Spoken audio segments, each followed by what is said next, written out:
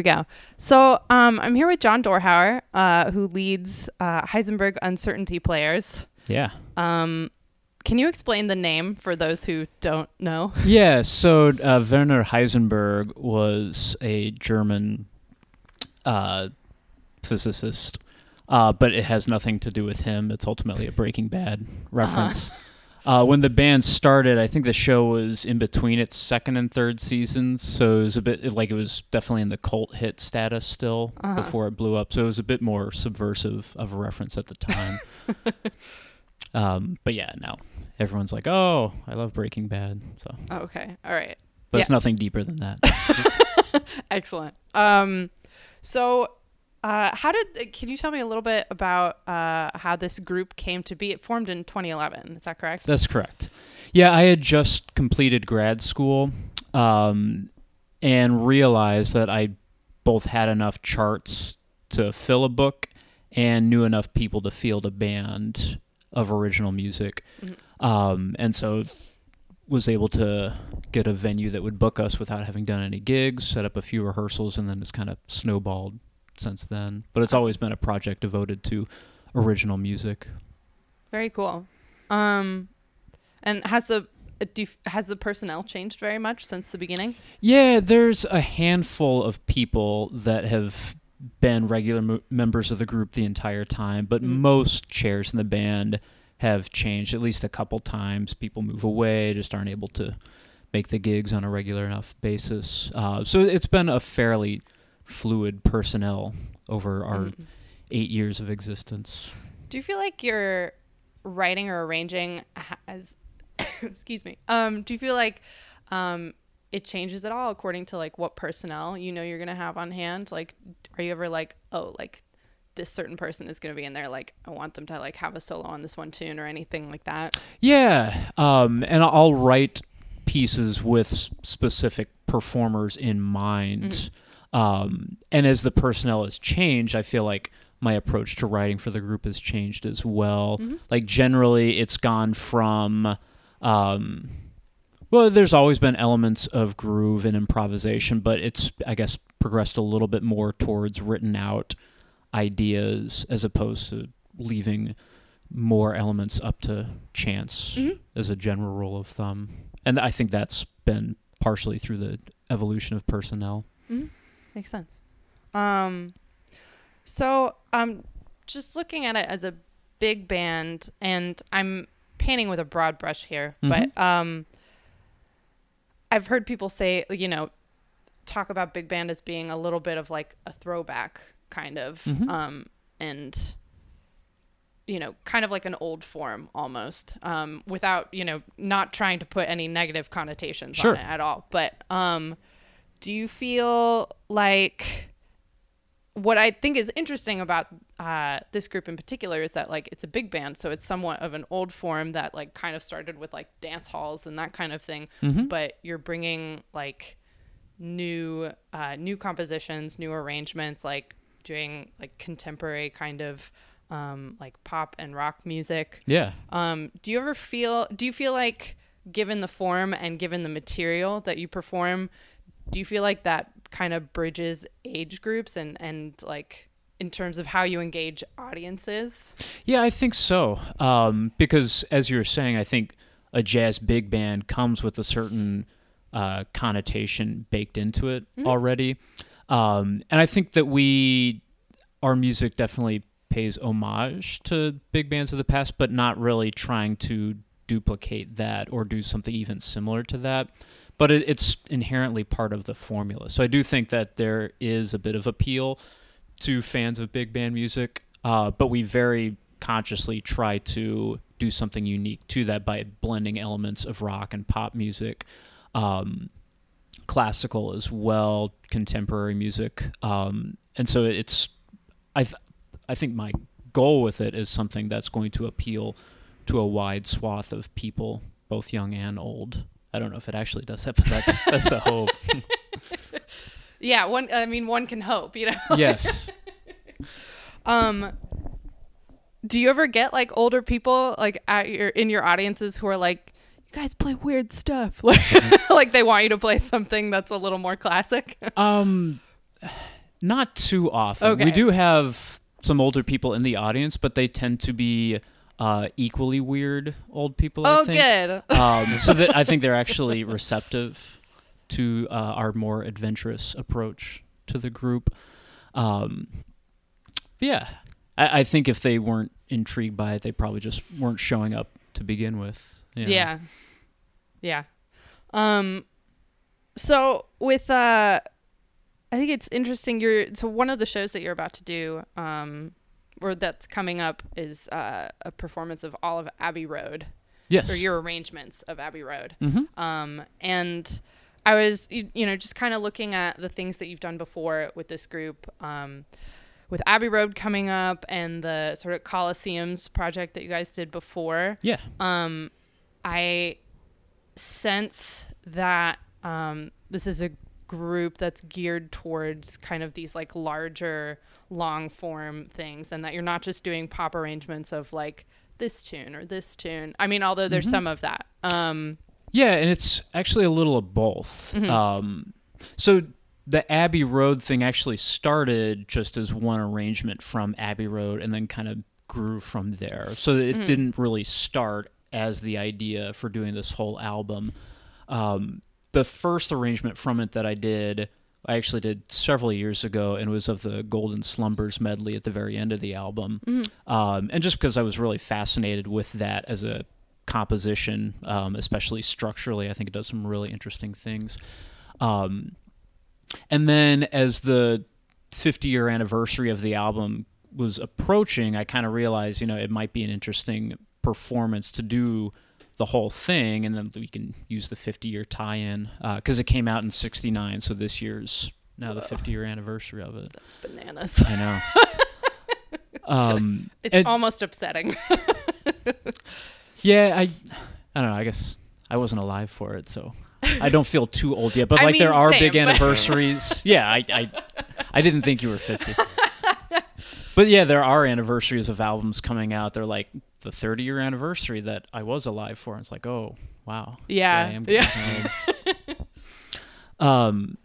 But once I got the idea for the project, I thought it was kind of freeing for me as an arranger in some ways, because I didn't have to arrange each song the same way. Because like if I'm doing the whole album, like I can take one arrangement in one direction and then do another one in a completely different direction. So like some of them are pretty close to the original recordings as far as like an adaptation for jazz big band, but some of them get pretty far afield as far as harmonies or form or groove. And I think you can take those liberties with a little bit more confidence, knowing that there's a good variety. Like some of them sound like the record, but other ones maybe less so. Yeah, there's like an overall tie-in, so there can be like greater arrangement type diversity. Yeah, and in general, the ones that were more well-known, I tried to get a bit more out with them. Yeah. And the ones that are perhaps lesser known to the broader public, kept them closer to the record, just as kind of like a way for them to get to know the original music a little better. Are you ever arranging like pop tunes and stuff, like pop and rock music, and sometimes you get like too far out and then you're like, this is very weird and very cool, but there's not as much in here that people are going to be able to latch on to? I feel like if I haven't come to that realization. You're just like, well, here we are. And I actually think that's a fun approach to arranging rock and pop music, especially ones that are pretty well known. And some of them, like, I pretty consciously try to take out as far away as I can and then like somehow tie it back in, because I think that allows people to hear those songs in a completely different way, and I think that's kind of interesting. Yeah, in a way. Totally. I think the other half of my question, with the fact that you've done some of this like more like long form kind of stuff, do you feel sometimes like, and maybe you don't feel like there's any danger of anyone hearkening back to like dance hall big band kind of stuff, but do you feel like doing more long form stuff that almost like evokes more the sense of like an album or like just like a longer form piece? Do you feel like that takes it successfully takes your big band performance away from like dance hall tradition and more into the realm of like focused, engaged listening. Yeah, I guess I'd never really thought of it, but I think you make a good point in that, like, when you think of dance hall, it's not a complete album. It's just like individual songs. Yeah, that it's are like pieced tunes together. that people can bop to. Yeah. And so even though I don't know that that's conscious, I definitely think that's a part of it, at least subconsciously. I think the main reason I've grown to build these performances, like complete self-contained performances, is that I came to the realization early on that people are just not interested in seeing a new music big band if that's all that it is. Right. It has to and so have you have kind to of like a hook. Yeah, some kind of tie-in that welcomes people that wouldn't normally go to a performance like that. Mm-hmm. So with the Colosseums piece that you were talking about, that was, well, it's all original composition, whereas most of these other projects we're doing are mostly arrangement-based, but that was all original music. And it was a 9-movement suite where each movement was written as an homage to a baseball stadium that had been torn down. The full title was We Tear Down Our Colosseums, with the idea being that we create these very extravagant and expensive structures, but then 20 years later we convince ourselves that they're obsolete, which is not only a tremendous burden to taxpayers that are often obligated to fund it, but also culturally we have no lasting impact. And so it's kind of like an artistic rumination on that. And I'm a big baseball fan, so it's kind of a fun exploration for that as well. But my brother, who's a painter, did paintings for each of the stadiums, for each of the 9 movements. And the like style influence wise, it kind of ran a pretty wide gamut as far as like some of it was kind of standard big band stuff. Some of it was more classical contemporary. Others had elements of rock and pop. And so that was kind of like my first big foray into a more experimental approach to big band, both structurally having the long form piece and also stylistically as well. But we got people that were interested in jazz music, other types of music, but also baseball and even architecture and history. So very cool. Kind of an interesting way of tying together a lot of otherwise disconnected elements. Yeah, that's awesome. Yeah, that kind of ties into another question I had, just because I know, having read your bio, I know that you've done like a lot of other, what I guess people would think of as more like contemporary classical side of composition.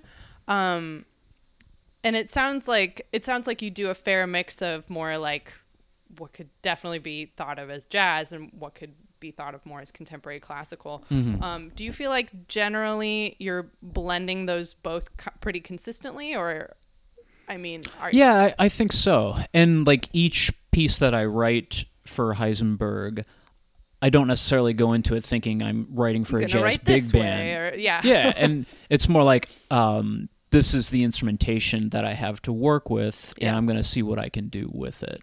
And I think that's probably the biggest thing that's changed as far as my writing process has gone with the band. Whereas when I started with the band, like I was very much writing in a big band idiom or approach, even if it wasn't necessarily sounding like an Ellington or a Basie tune.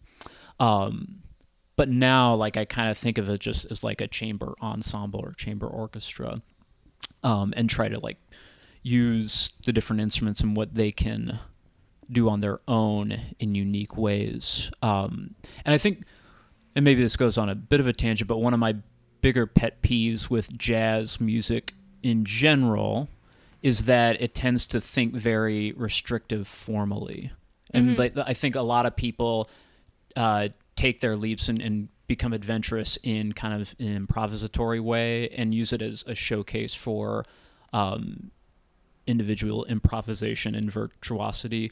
Whereas like I'm more interested in creating something that goes in more directions formally and like comes up with something that you're not going to expect. So like I consciously try to avoid a head solo head format. Maybe I'm using that as a template, but trying to like come up with a more nuanced way of bringing back the head or something like that. And so that's another part of my writing that I think has evolved with the band as it's gone through the years. Very cool. As far as the writing goes, are there other people in the band who do some of the writing and arranging? It's almost all my music at this point. When it started, there were a few others that were writing for the group, but most of them are no longer active with the group for various reasons. And so Heisenberg has kind of like evolved into just kind of like my own writing voice. Our guitar player has a couple charts in the book as well, and we have someone that plays saxophone that's contributed a couple charts. But it's mostly my stuff at this point, yeah. So I want to get into some of the details of these two shows you guys have coming up. Sure. The one on Tuesday, April 30th is at Riverside Brookfield High School, right? That's correct. And you told me you're doing arrangements of symphonic movements from the big guys. Some of the heavy hitters. The heavy hitters, yeah. Can you tell me a little bit about that? Yeah. So we are doing 4 arrangements of mine, 3 of which are movements from symphonies. So we're doing the first movement of Beethoven's Third Symphony, the third movement of Brahms' Third Symphony, and the first movement of Mahler's Third Symphony. And then we're also doing my arrangement transcription of Emerson, Lake, and Palmer's arrangement of Aaron Copland's Hoedown. Yeah. Sorry, that's really cool. Oh my gosh, cool. I do think it's funny that especially like we were talking about doing more like the long form stuff, and you're doing individual movements from symphonies. Yeah. But like collectively, it's like a long performance. Totally. I hear you. Yeah. No, that just struck me as a little bit funny. Have you ever done like whole symphonies before? Not with Heisenberg. But maybe that's our next. Yeah. What would departure. do you have like, is there like a big classical piece that is sort of like your dream piece, like down the road?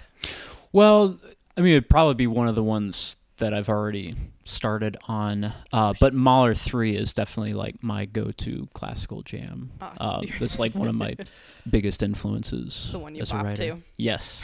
Yes. Very cool. And okay, so you have this Fulton Street Collective show on May 22nd. Mm-hmm.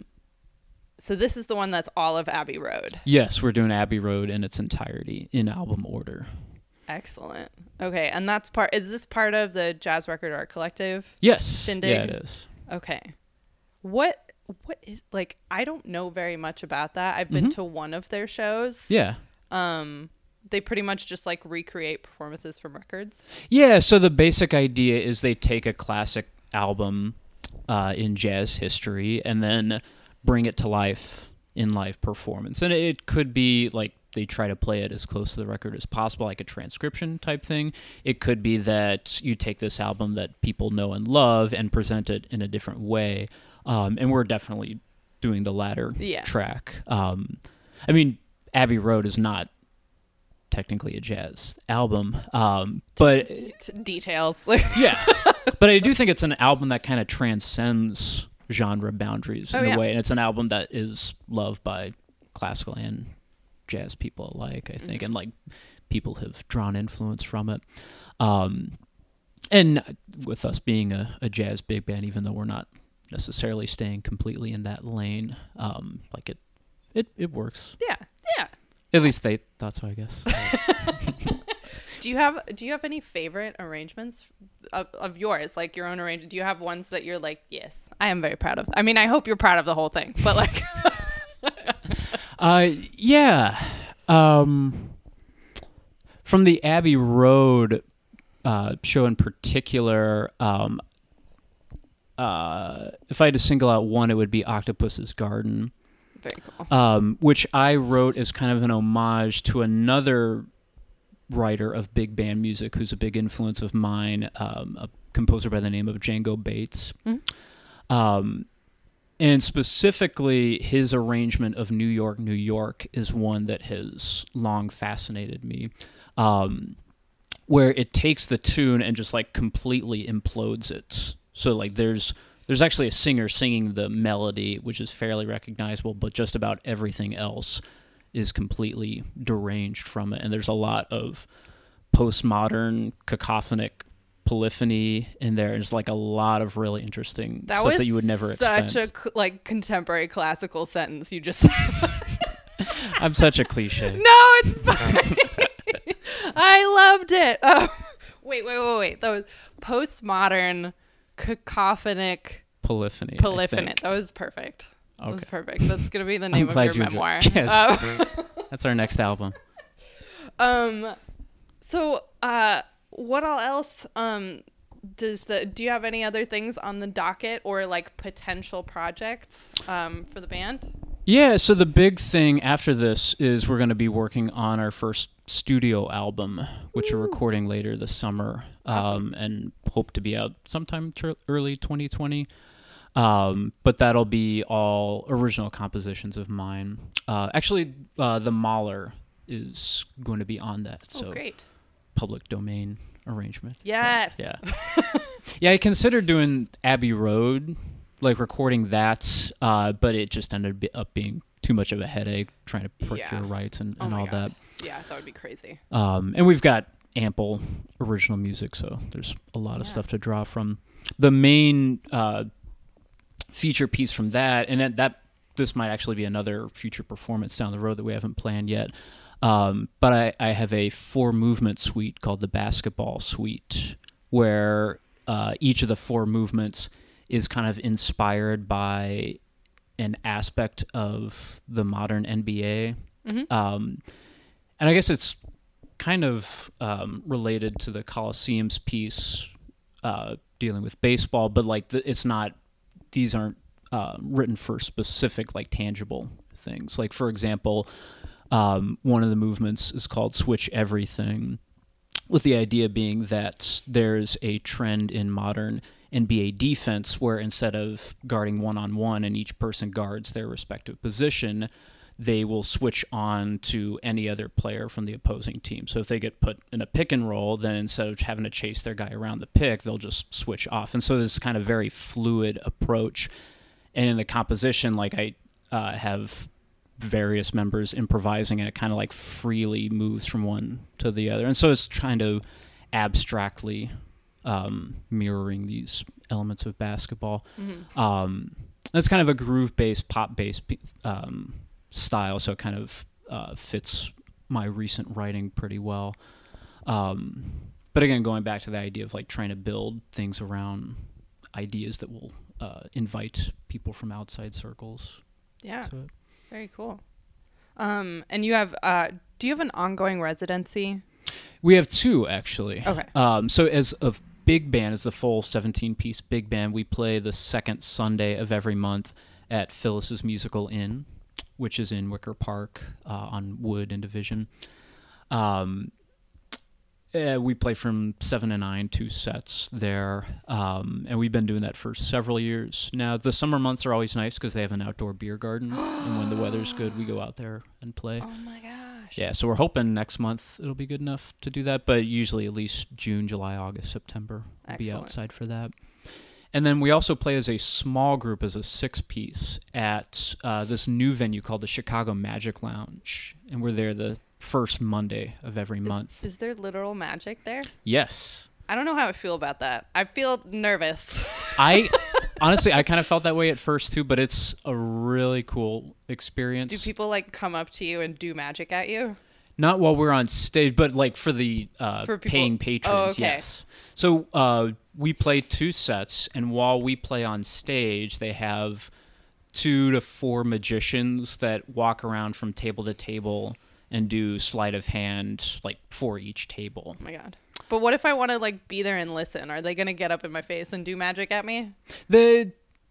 No, not if you're like, please I'm not go trying away. to sound Yeah. ungrateful about the magic, but I also like want to listen. Like if I'm it's like I think usually like they'll come up to each table once in a set. Okay. So it's not like you're constantly bombarded. I'm sorry, I'm asking for very specific details. No, this is great.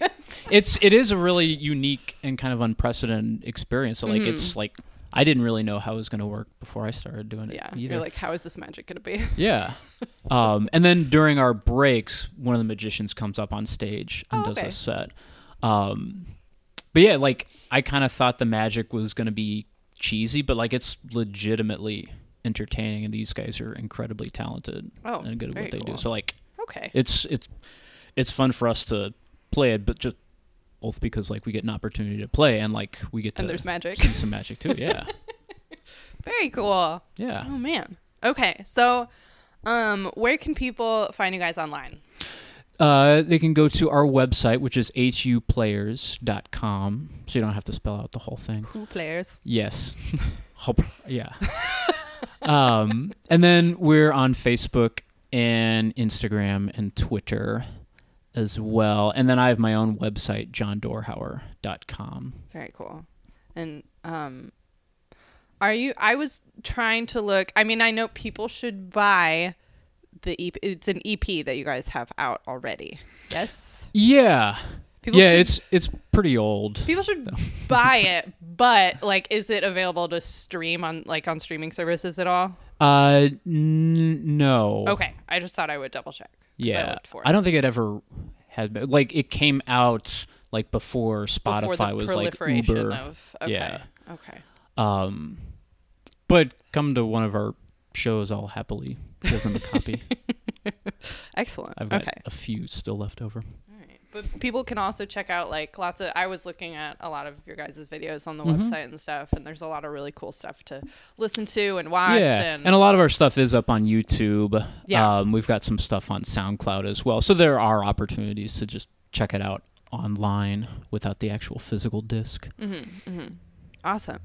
Anything else that you think people should know? Yeah, one other thing I can plug. It's not Heisenberg related, but I'm part of another jazz big band that does all original music. But every member of the group is a writer for the group, excellent. And they're called the Chicago Composers Big Band. Oh yes, okay. And we had our first show in February at Constellation, and we're playing again at Wire in May on the 14th, which is a Tuesday night. Excellent. The Guri Middle School Jazz Band is opening the show. One of the members is the director there. And then Ryan Adamson's Medium Ensemble is on the bill as well. And then our show is built around the theme of film music. Oh, very cool. So everyone's doing an arrangement of either a song from a movie or a score, or even writing their own piece inspired by film. Oh, awesome. But yeah, that's another all-original big band group. That'd be cool to check out. Excellent. The big band scene is alive and well in Yes. Chicago, apparently. There's a surprisingly large number of jazz ensembles doing original music. It's pretty great. Yeah. Yeah. It's a nice time to be alive. In some ways. All right. So check out johndorhauer.com, huplayers.com. You can catch Heisenberg Uncertainty Players on Tuesday, April 30th at Riverside Brookfield High School, and also Wednesday, May 22nd at Fulton Street Collective. Yes. Thank you so much. Thank you for having me. This was a lot of fun. I look forward to hearing more of you guys. Awesome.